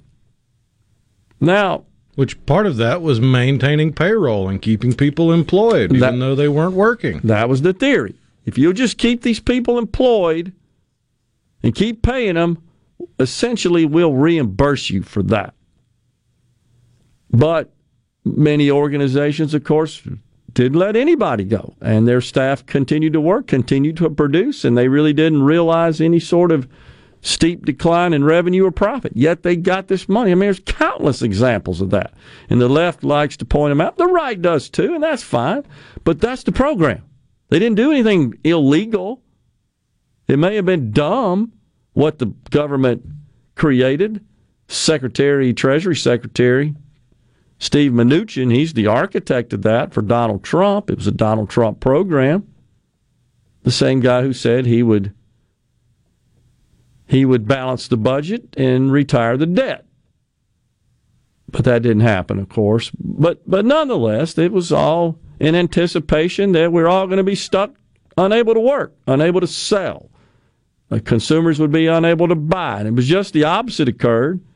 All that helicopter money came out, and then the left gets mad because Amazon, the only year they've ever made money in the e-commerce business, the COVID year. Well, yeah, because you shut everybody else down, you fools. And then you gave them money to go buy stuff from Amazon. Remember the toilet paper run? Who could forget that? So, yeah, what a terrible comparison, honestly. In the one situation, you agreed in a contract and a legal document. In the other situation, you agreed as well, but the other side of the agreement was, by the way, you're not going to have to pay this back if you just sign here, press hard, and meet these simple little requirements, which is just keep running your business the way you are now, which was, I think, just poorly designed and not well thought out. Of course, which the argument from the left and from the Democrats and from Biden and Karine Jean-Pierre proves one of two things. Either they don't have a firm grasp on the economics or the actual laws at hand, or they think you're just that stupid. I think they're a little of both, probably. Why not put the burden on the colleges, says John in Pontotoc? Well, because they don't have any authority to do so. I mean, that's the simple answer to that. The government doesn't have authority to say, hey, colleges, you got to go pay for this debt. Now, somebody could certainly sue the colleges and say, hey, you sold me a bill of goods. Donald Trump got sued for that in his some of his education businesses. But so that's why. But I will point this out. It's also a bit of a stretch when opponents of student debt forgiveness, I being one of them, when they say it's not fair that those who didn't go to college have to pay for this. Well, the fact is, the reality is, they're not going to send you a bill. The federal government's not going to say, here's a bill for that $450, $500 billion they sought to forgive. Now it's a mere $39 billion. And your taxes aren't going to go up as a result of that. The only plans that the left has for raising taxes is to keep spending more money.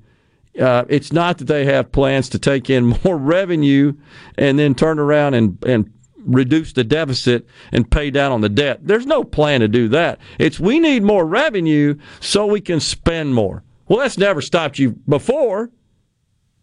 Hence the $2 trillion deficits. You don't care about having revenue. You only care about revenue because it's politically expedient to go tax those dirty, greedy, rich people. By the way, latest data from the U.S. Treasury, this constant quip refrain from the president and the Democrats, especially the president, those rich people, they just got to begin to pay their fair share.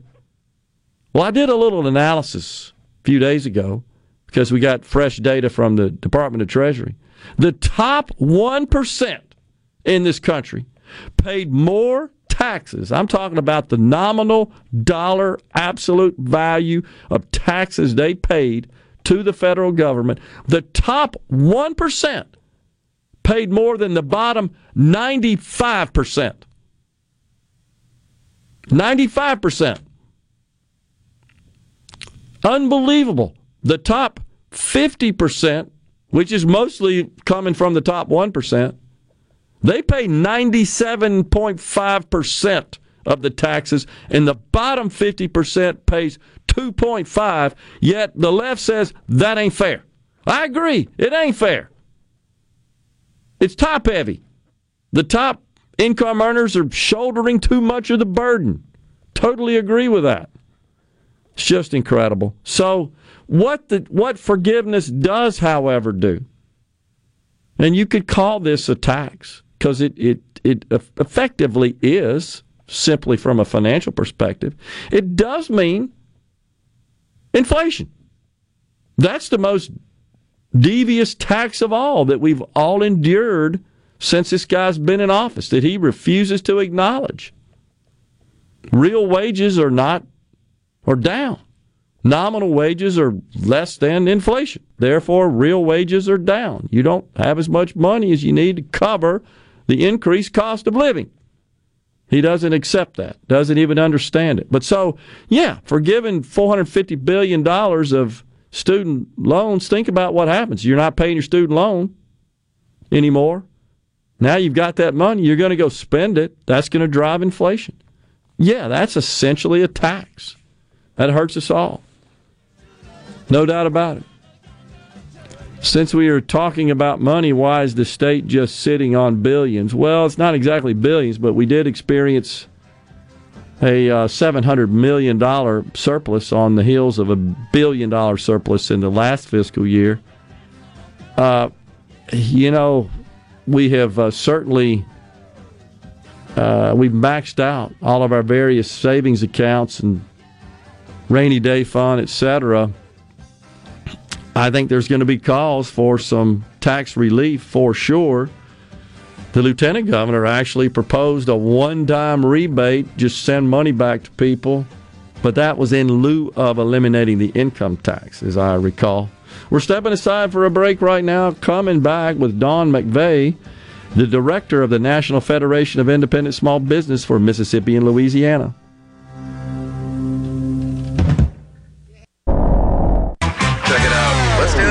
The talk that keeps Mississippi talking. Middays with Gerard Gibert. Let's get on with it. On SuperTalk Mississippi.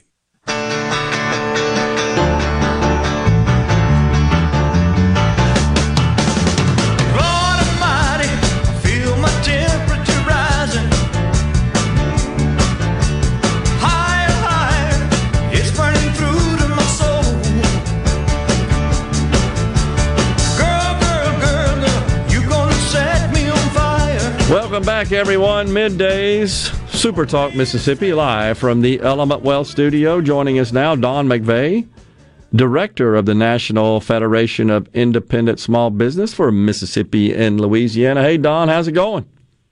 Hey, good afternoon. Going well. How are you guys doing? Doing great. So give us the update. Always got to start out with asking you how these small businesses are faring with respect to getting people to come to work. Well, that's always the hard part. that one seems to not be going away. Although, I think the bright spot in that conversation is that the number of folks applying for jobs has continued to trend in the right direction. Anecdotally, we have small business owners, on the ground telling us they're getting more people actually apply for jobs, which is, a significant step in the right direction considering where they were, even 6 months ago. So that's a positive.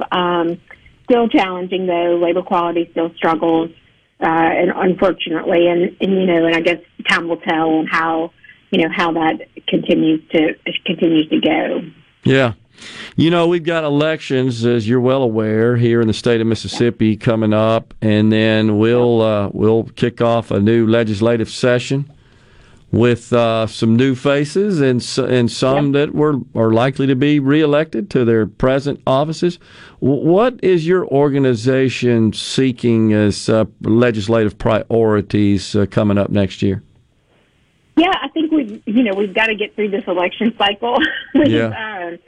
I think we're lucky in Mississippi to experience a very pro-small business legislature. We've had great leadership in the House under Speaker Gunn, and it appears that Representative White will be the next Speaker of the Mississippi House, and we know that he's been good to work with and is a friend of business, and so a great leader, and so that's very positive. Some of these open seats, I guess we'll see kind of what happens after the primary in a couple weeks. We'll be releasing our annual voting record on these legislators in the next 2 weeks or so. We'll be getting that out. And again, we're fortunate in Mississippi to have so many pro-small business legislators there at the Capitol. So we're hoping that, we get on the other side of this. We've got a great group to work with and, and talk about things that we can be proactive about. One of the couple of the things that have gotten done in Mississippi in the past couple of years, the reduction of the individual income tax, continuing to push that rate further down, especially as the state continues to see huge surpluses, which is great. It gives it an opportunity to catch up on backlogged needs there in the state. So surpluses are good in that regard, not to grow government, but to take care of the needs. And then look at cutting taxes because, again, those surplus dollars are taxpayer dollars after all. So we'll continue to look at pushing that, whether it's a full elimination or just a continued reduction. I think that's the step in the right direction in a way that Mississippi can continue to be competitive. Okay. What about on the inflation front? What are you hearing? We're seeing certainly on a national level data that is tracked by the various government agencies shows that inflation has moderated fairly significantly over the year, and the PPI is down as well as the CPI. Are your members and are they talking about seeing some relief there, or do they still feel the heat of inflation? No, one of the bright spots of our survey was really good to see. The number of small business owners that are reporting having to raise their prices fell to the lowest level since May of 2021. Wow. So, I'm sorry, March of 2021. I apologize. So, about 2 years ago. So that is really a bright spot, I think, in this past month's survey of their kind of optimism and where things stand. We haven't seen that number drop. It's still not great, right. But the fact that their small business owners are telling us they're not having to increase prices at the rate that they were to keep up with inflation is an indicator that it's trending down, and that's a positive thing. What about interest rates, Dawn? The cost of borrowing up dramatically over the last year. Businesses that are looking to expand or make investment in new plant and equipment, if they finance that, like a lot of businesses do, that's a significant increase in the cost of those activities. What are you hearing? Yeah, I think our members really are not, they're looking at, is this the right time to, increase their inventory or invest in equipment. And we're not seeing those numbers as high as, if they were higher, it would certainly be the indicator of a strong economy. So we're not seeing that, but we do see some planned investments or some planned, increase in inventory. But again, the numbers remain weak there. It's still a challenge. And, when you're having to, continue to raise compensation, we have a net 36% of owners reporting that they have raised compensation. So you still have that, and then you still have the inventory, the inflation piece. It makes it a challenge to really look and say, okay, how do I want to grow my business? So maybe if we can continue to see these inflationary numbers continue to trend down, maybe by the fourth quarter things will improve and you'll start to see an increase in things like equipment purchases and increases in inventory. It's a huge things like I just say, a great example of what Mississippi did, was the passage of the full expensing bill this past session, so that if you do buy a piece of equipment at the state level, you can, go ahead and deduct that, which is a really great way to encourage investment. Right. Unfortunately, we lost the full benefit, the full 100% expensing, as that's being phased out. That was part of the Trump tax cuts, and of course, there's no way to get that through the Democrat-controlled Senate to make those permanent and return to the 100% expensing rules.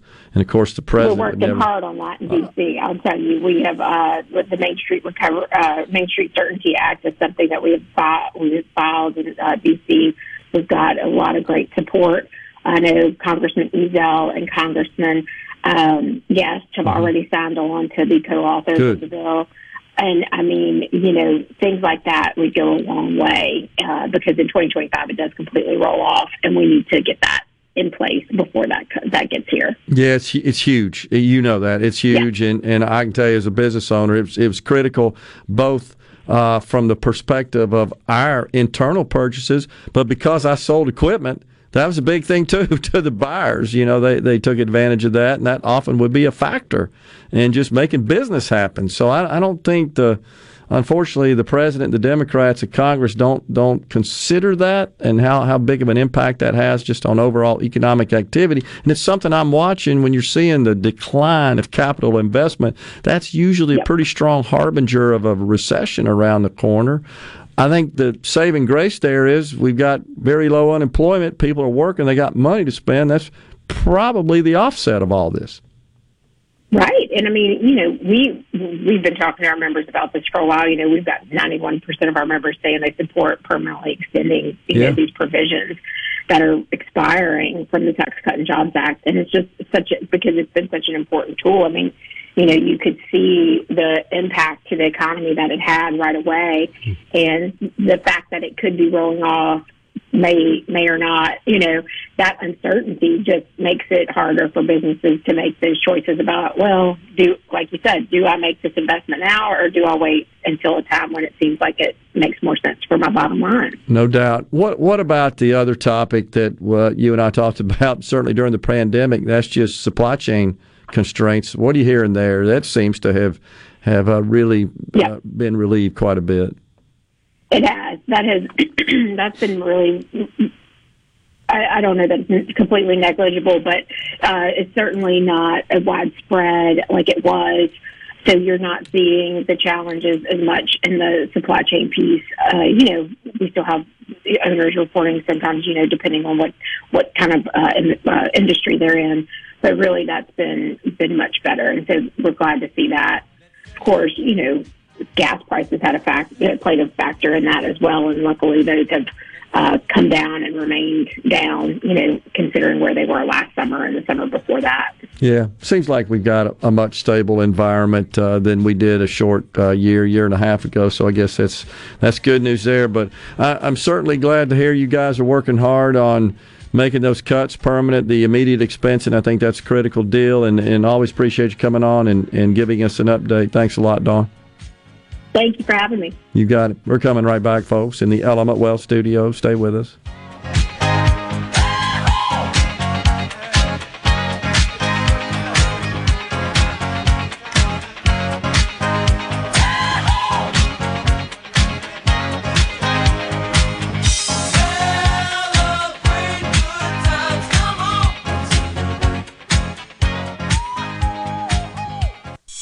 Is everybody ready? I'm ready. Ready here. Middays with Gerard Gibert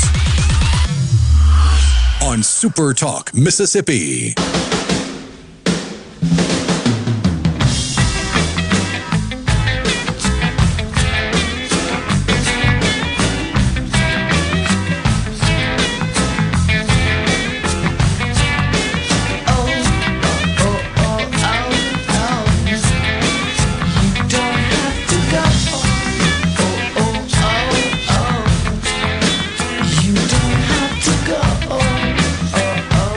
Okay, a little Led Zeppelin.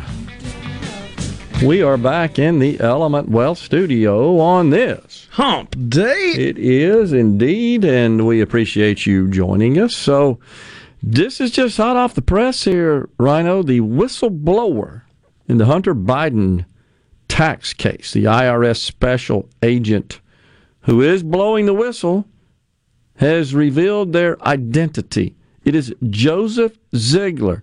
Now, you talk about complicating things for the Democrats. He is a gay man, a Democrat who is married to a man. And he's the one blowing the whistle here. He said, quote, Hunter Biden should have been charged with a tax felony and not only the tax misdemeanor charge. Wow. Much respect to this individual that is not letting their politics influence their work here. Basically saying, I mean, this is the way I interpret this. I don't care if this is Hunter Biden, this is the vice president's son. He broke the law. Yeah, if you or I tried to expense hookers and blow, I don't think we'd get a slap on the wrist. Correct. He alleges political misconduct throughout the Hunter Biden investigation. Wow. A gay Democrat with more than a dozen years serving within the IRS's Criminal Investigative Division. That's incredible.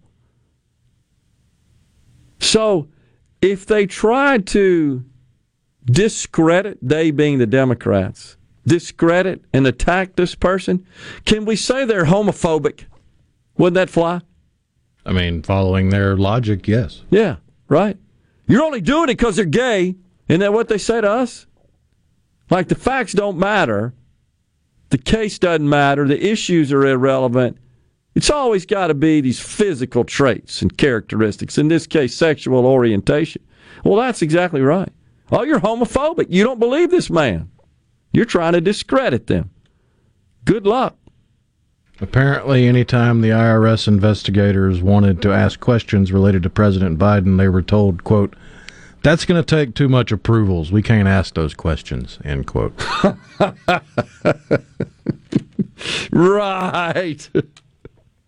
But, of course, as you say, if it were you or I or Donald Trump or Donald Trump's offspring, they'd have that approval in about 10 seconds. And then an army of IRS agents would descend upon the home.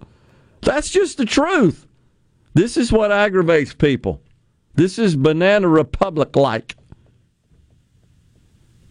He is expected to explain the, quote, this would be the whistleblower, the, quote, corrosion of ethical standards and the abuse of power that threaten our nation, end quote, which he has witnessed.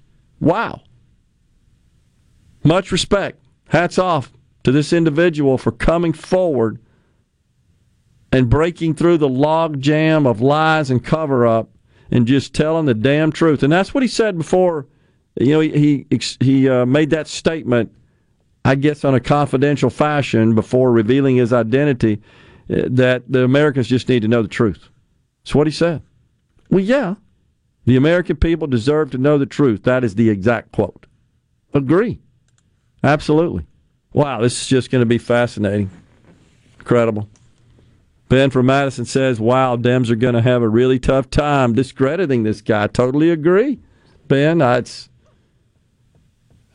are they going to do if they can't pull the race card and It would be a lot easier for them if this was some known white supremacist, that was there on January 6th or in Charleston or had a rap sheet of Proud Boys or something like that, KKK affiliation. That's what they want, because they believe that everybody who opposes President Biden and this complete wrongdoing, they're crooks, they're grifters. That's what they are.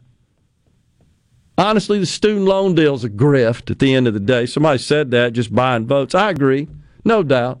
Here's what bothered me. The White House press secretary yesterday said that we owe student debt relief to these borrowers. Her words, we owe it to them. Huh? How upside down is it? What kind of bizarro world is that? You take the loan out and we owe you cancellation, erasure of that debt? That's insane. Of course, they take the same position when they see the crooks. They just pilfer, shake down businesses. We owe it to them. You've seen this in some cities, the retail stores. They're putting toothpaste in cases. Little clear plastic secure boxes for toothpaste. Moral decay, and the Democrats are complicit. They are the ones that look the other way, attempt to justify and excuse this sort of immoral behavior. Sick of it. I think Americans are sick of it. Yeah, I agree. Wow. What about the Mississippi legislator that had to resign recently? What's that about? 300,000. I don't know. Was this the I think that was a tax situation, right? Where we talked about it. It was Representative Earl Banks. Right. Just failed to report some income. $500,000 of income that was the allegation. I don't know that there's been he pled guilty. I think the sentencing isn't going to be until mid to late August. Yeah. But he does face, I think the maximum is 3 years in jail and a $250,000 fine. Seems like that's right. Yeah, and that's for $500,000. And Hunter Biden, we're talking about millions, tens of millions. How do I go about getting my mortgage forgiven, says Tiffany in Carrollton. Well, you'd have to have that discussion with your lender, is what I would suggest. In this case, it's the federal government. And, of course, the other big issue with the student loan forgiveness is that it doesn't address the core problem, which is just a precipitous rise of the cost of college. Of course, I heard Bernie Sanders again yesterday, and somebody else, maybe it was Liz Warren, once again calling for the free university, free college. Federal government would pay for 4-year school. They're calling for that again. Something else that's brewing, this is brand new as far as this version of it, and that's 2 senators on opposite sides of the aisle are proposing a ban on U.S. lawmakers or executive branch members owning stock, individual issues, individual shares. Senator Kristen Gillibrand, the Democrat from New York, I think she ran for president last time, didn't she? And Josh Hawley, Republican from Missouri, they are wanting to impose stiff penalties on government officials, including members of Congress, who violate the rules on stock ownership, essentially just barring them from owning individual stocks. They want them to own mutual funds and just broad industry index funds. but their legislation would prohibit them from owning stocks in individual companies, even in blind trust. How about that? I don't know if this thing will pass, but we will see. And then you've got, who is it? It's Chris Murphy, right? Yeah, Senator Chris Murphy from Connecticut, introducing a groundbreaking bill, the National Strategy for Social Connection Act. What the hell? It creates a federal office to combat the growing epidemic of American loneliness. It will develop anti-loneliness strategies and foster best practices to promote social connection. Mike in Gulfport says, I hope someone is filing a suit to stop this last lone kill attempt by Biden. I think you'll see it, but Mike, I got to tell you, I think it'll fail. And here's why. If you go back and look at the opinion, the majority opinion that essentially handed down a decision that prohibits the president from the $450, $500 billion forgiveness program, it was rooted in this major question doctrine, and I'm not sure $39 billion rises to the level of a major question. They're just simply making some modifications to the current program. The problem was, Rhino, when they put the program in place, once again, they gave too much damn power to the agency. And so the agency does have a great deal of power in just changing the terms of the loan, and I think the courts would say, yeah, they're within their authority to make these changes on the income-driven repayment program. That's the problem with that. It's a little different than the last just broad stroke of a pen, forgive $500 billion. We are coming back with a final segment here of Middays in the Element Wealth Studio.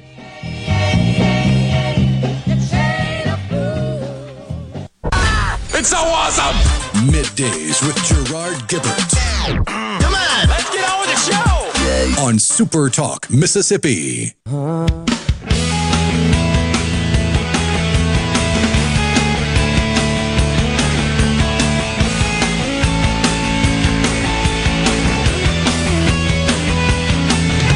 It's you and me, baby, no one else we could trust. We'll say nothing to no one, know how will we bust and never crack a smile or flinch or cry for nobody.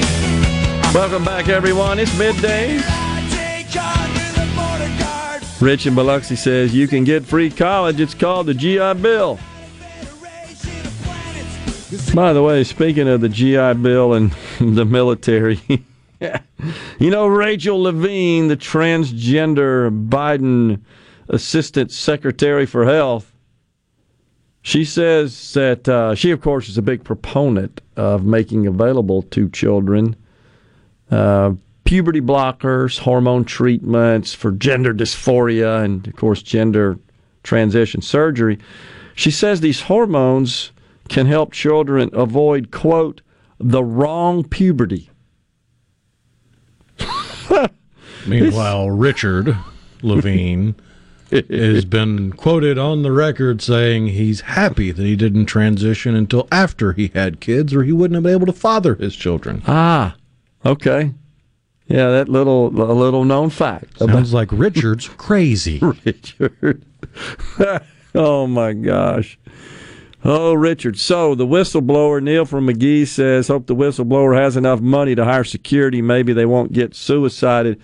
If you missed it, folks, we just passed on. And by the way, it's testifying now. Just started in front of the House committee there, chaired by Representative James Comer from Kentucky, who's been overseeing this investigation for some time. And so the whistleblower, Mr. Ziegler, who has revealed his identity, is a gay Democrat married to a man.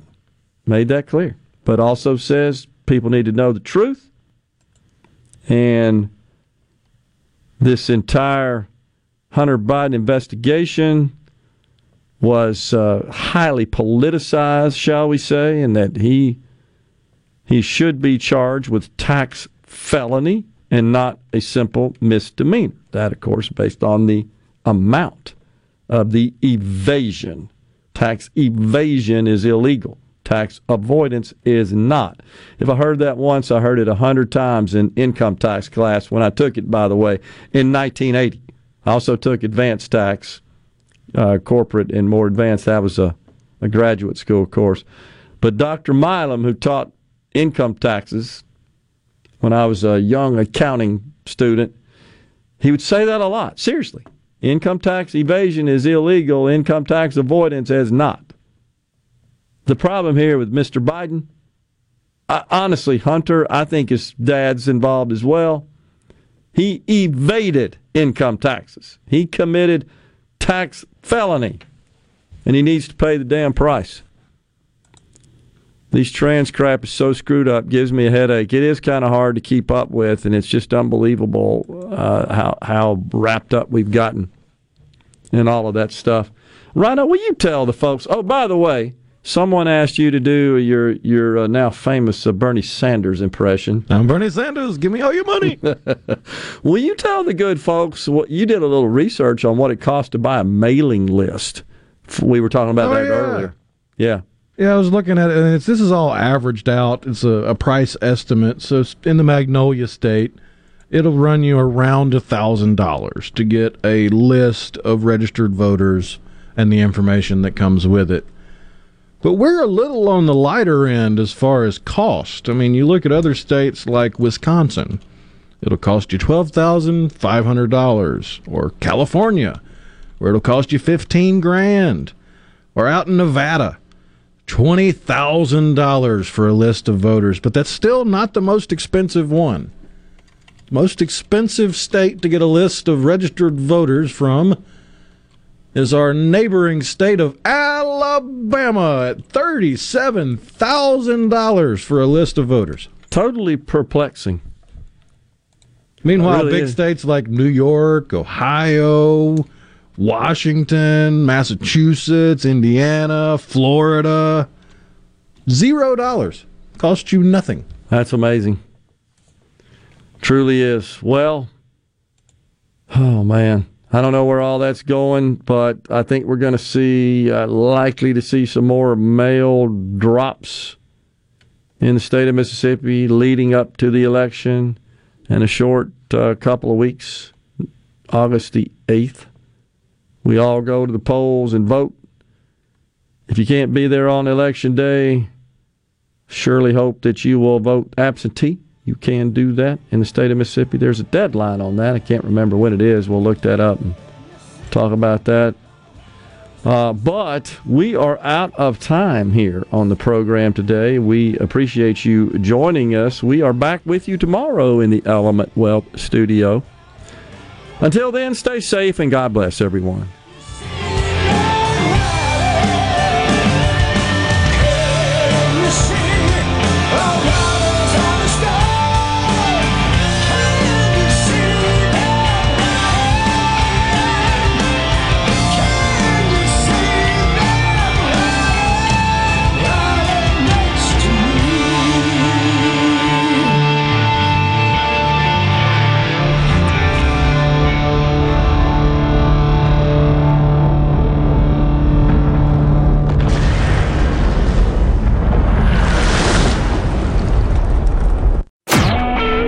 SuperTalk Mississippi Media Production.